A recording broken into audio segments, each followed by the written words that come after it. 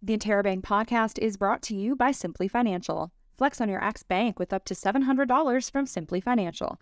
Visit simply.com today. Conditions apply. Hello and welcome to the Red Couch Podcast. I am your host, Ben Harrietha. This week on the podcast, it's our diversity episode. And to chat about that with me, I have London drag queen, Galaxy Rose. Welcome to the podcast. Thank you so much for having me. Yeah, glad you could come up. So could you just introduce yourself to the viewers and anyone that doesn't know you? Sure. My name is Galaxy Rose. I'm a drag performer here in London, Ontario. I do lots of things around. That's all I've got for you. Perfect. Yep. I mean, hey, short and sweet. That's what we like to hear. So, like, how'd you get into drag? I got into drag. It was, I think, my 27th birthday. I decided that I was just going to do something different, and it kind of took off from there. And now I'm just doing it. I can't get out of it. There's no escape. So, how long have you been doing it? I've been doing it for about 4.5 years now. Awesome. And like, was it just like something, like, was it a community that you were interested in beforehand, or was it just like, I'm just going to do it, and you just ended up doing it? Yeah, honestly, like, I had no idea who RuPaul was. Like, I got into it brand spanking new. It was an opportunity for me to get out of my comfort zone and try new things. Perfect. And I guess this might be a little bit of a broad question, but what do you do as a drag queen? Because I'm not super familiar with the community myself. Okay, so what do you think I do? I'm not sure. You have no I have no clue. I'm really I'm bisexual, but I'm really not in touch with that side of the gay community. Oh, okay. So I'm very much like person who is into sports and cars and also men. And so I never really got super into drag stuff. I can relate to one of those things. Of course. Well, let's see. I do my own face, so I'm a makeup artist. You have to know how to dance. You have to know how to talk to people. You have to know your banter. I host shows. I sing live. Like, I do everything. My life is just drag and politics constantly. Drag and politics. Drag and politics. The politics part, that sounds like a fun aspect of it. Well, as a drag performer, you're kind of front and center of your community, right? So you have to speak on important issues. You have to make sure that you're on the cutting edge of what's going on in the world. So yes, politics definitely is a part of it. Yeah, so there's a lot of hats that goes into, like, being a drag queen. Absolutely. Perfect. And I guess on the flip side of that, like, what does a normal day for you look like? If you're performing, if you're not performing, either or. My days are seldom normal. Nothing about a drag queen's life is normal. Let's see. On my off days, I'm a graphic designer, so that's sort of my day job. And then aside from that, like, weekends and sometimes throughout the week, I'm in drag. I'm just doing this. And that includes, like, drag story time. That includes interviews like this, actually. That also includes, hosting shows. And so I would start my day putting on my face, and that takes about an hour, and then going on and doing what I need to do, doing what I enjoy doing. Perfect. And speaking of enjoy, is there any, like, specific event that you're like, this is, like, my favorite type of event to do? I guess my favorite type of event to do is anything that pulls on important issues. So I just did one in Sarnia, and it was their BIPOC show. Mm-hmm. So because it's Black History Month, that was very important. I'm a person of color. So doing anything that is really close to home, that's where I want to be. Perfect. And I guess, why do you do it? Like, you said that you enjoy it, but, like, why? Like, where does the enjoyment come from? I do it because I know that people get a lot of joy out of it, and I get to be sort of a blueprint of authentic living, right? I get to be my most authentic self, and I get to be creative. I get to enjoy fashion. I get to do all these things that allow me to be basically as queer as I possibly can be, mm-hmm. and unabashedly. So I enjoy being that blueprint for people because I want to inspire people. I want to give people, something to think about. Of course. And you spoke about like how being a drag performer, you're at the front of your community. How do you feel about that? Like, I wasn't exactly expecting it going into drag. Like, I thought, drag is just, putting on an outfit and performing. But I very quickly realized that that's not everything that there is to it. Like, you have to be able to represent your community because you are at the forefront. People notice you. Like, I didn't put all this time not to be noticed. Notice me. But when you're in that spotlight, it's important that you raise awareness to certain issues. Yeah, to like issues that you care about, especially because it's like you said, people notice you. You have a platform, and so you can take that chance to like speak on things that matter to you. Exactly. And how do you feel about the especially recently about the pushback against drag performers and I guess LGBT people, especially emphasis on that T on the whole? Yes. Well, the Puritans are back. I don't know how that happened. Somebody let them out. It's a lot because now there's new variables whenever you do a show. There's new variables when you do drag story time. You're going to be thinking in the back of your head as you're getting ready, is somebody going to come, and is somebody going to come with malicious intent? So like you fully expect protesters to be there. I have encountered protesters, and you expect that kind of that rhetoric of hate to be there. And that's not something that I used to really think about in the back of my mind. And so this new uprise of hatred and these conflicts are really stifling like what you do. But all in all, you want to do it for, especially if you're doing drag story time, you want to do it for the kids.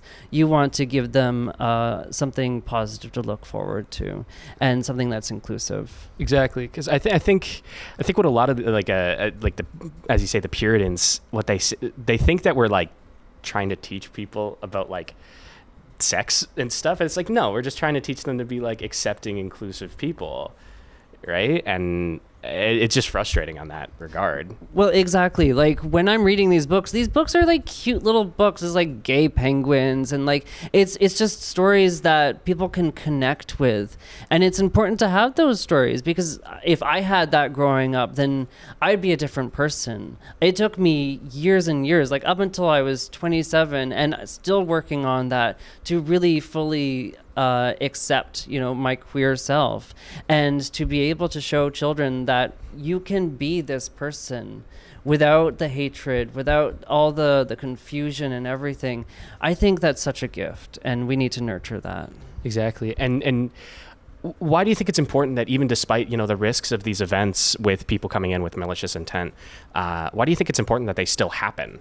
It's important that they still happen because we need to be the louder voices. If we're not the louder voices, then they are. And those are the ones that are dominating the media right now. We don't see as much of, drag queen story time. We don't see, the happy children or the people who are connecting with it. We see the hatred. We see these stories that are being twisted in favor of presenting this opposition. But we really need to be focusing on the love, the connection, and the authenticity behind it. Exactly.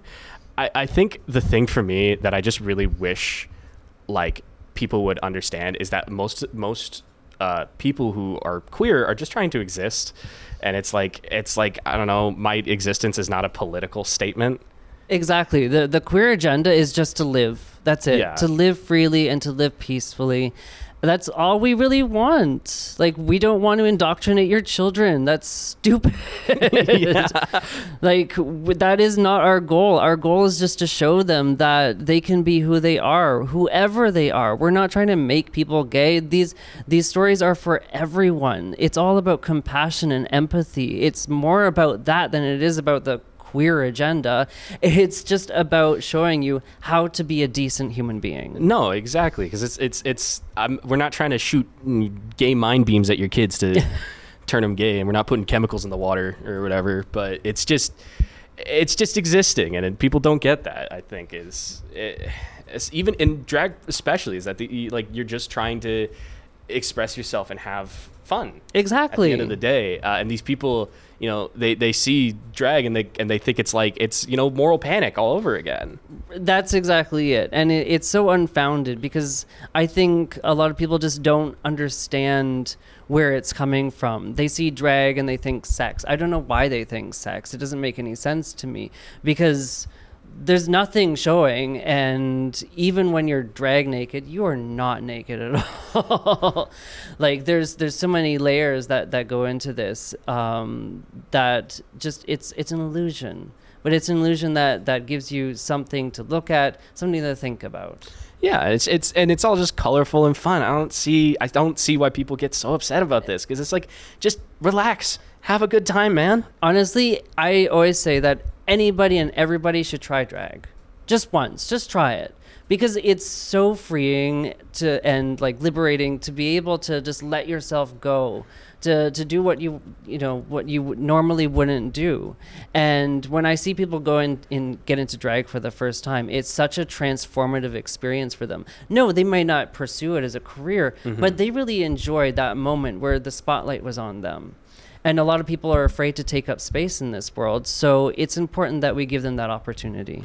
Exactly. And going back to the unfortunate reality of our situation with these people who want to come over to these events and with malicious intent, either protesting or even possibly something even more dangerous, what safety precautions, I guess, are people taking in the community now? So now we are actually going, because these queer events are not like the most well-funded things, right? So we are actually going out and paying out of pocket so that we have security at these events. We are making sure that no matter what, the kids especially are safe, because the last thing we want is for anyone to be harmed at our events. I was hosting the Wortley Pride event when the incident happened there, and I was devastated because I felt like I was putting my performers and these kids in the path of harm when the assailants came. And it's so important that the kids' experience of queer events are not framed by this hatred or this oppression. No, exactly, because that's not us. Exactly. That's not who we are. We're just trying to have a good time. We're just trying to live our lives and live our lives peacefully. And we want to be able to show the children that this can be accomplished. You don't have to be afraid.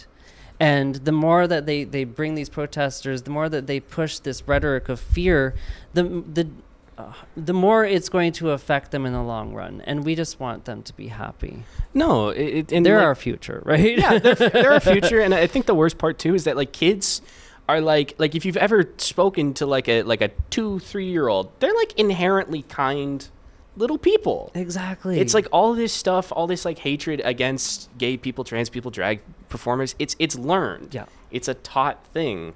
And it's so frustrating to see, especially when you see these protests against drag and stuff, and you see little kids there holding the signs. They don't know what the signs say most of the time. Yeah. It's just their mom or their dad said like, hey, hold this sign. And it's just the worst. One of the most profound memories, and I think there was a photo of it, of what happened at Wortley Pride, is this little girl, their daughter, screaming in the back of the truck, like crying, like, because she doesn't know what's going on. She doesn't know what's happening. Her father and her mother are out, like, just assaulting the community, but she's in the back of the truck, just weeping. And I felt so bad for that child, because that child has to grow up in an environment that fosters hatred. Yeah. And that's exactly it, is that so many of the environments, it's just gonna turn out more and more hateful people, which is just gonna make the world kind of just a worse place on the whole. And no one wants that. No, that's all we want. And Storytime is just building a foundation of love, acceptance, compassion, and understanding. That's it. That is our base level. And that's the foundation that we should all grow up on. No, yeah. And it's because the more people that are, compassionate and accepting of these people, it's like the sooner that, like, I don't want to call them petty issues, but it just seems like people just disagreeing over stuff that really isn't that big in the grand scheme of things, and we could start focusing on the things that are like actually problems, I guess, and quote problems, if that makes sense. Exactly. I think they just latched onto this because it was easy. We're an easy target. Queer people are always an easy target.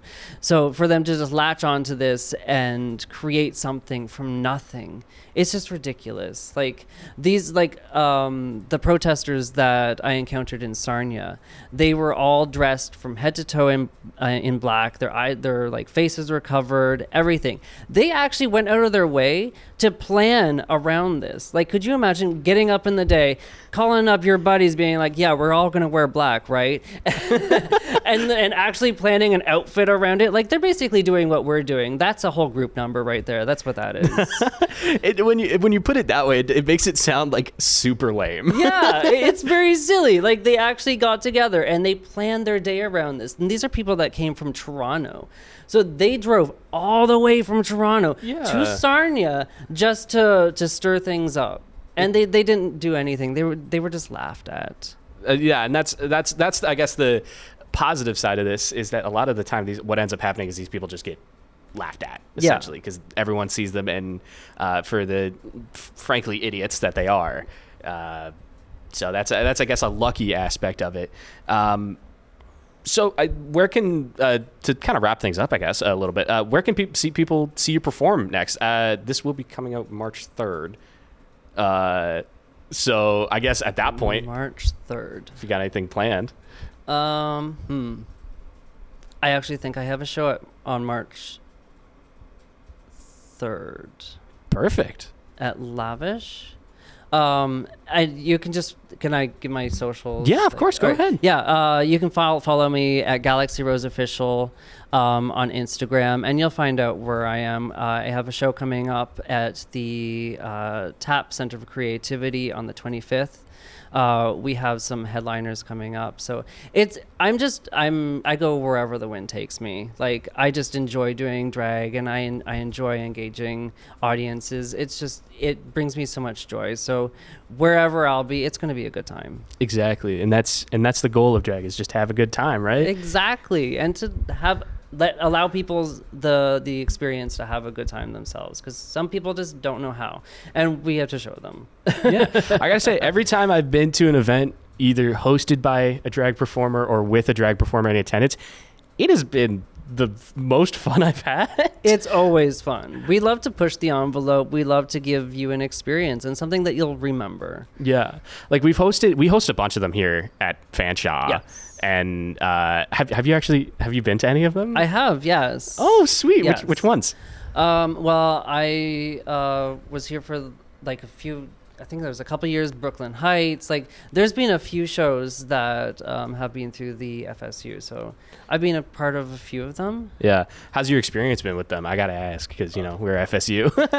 I mean, amazing. Of course. Yeah, obviously. No, they're always so good. Like, y'all treat us so well, and the setup is always perfect. The lighting is excellent. Like, it's honestly like the best show you want to get into, because you know that whatever videos are going to come out of there, they're going to be good. It's not going to be like, doing a dive bar gig and you get some like blurry photos on someone's Instagram story. Like, no, it's always going to be high quality. Yeah. So you're always going to, you always go to an FSU show and I'm going to look good in that video the next day. Exactly. Perfect.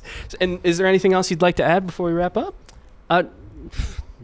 That's very open. Let's see.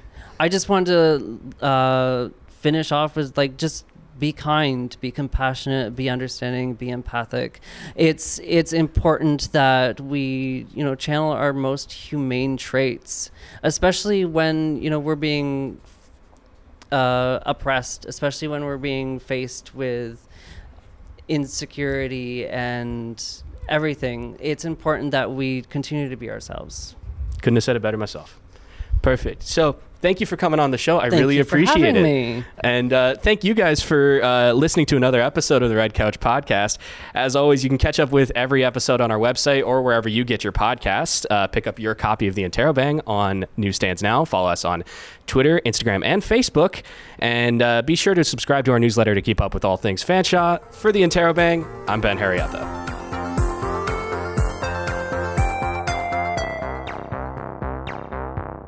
The Interrobang podcast is brought to you by Simply Financial. Flex on your Axe Bank with up to $700 from Simply Financial. Visit simply.com today. Conditions apply.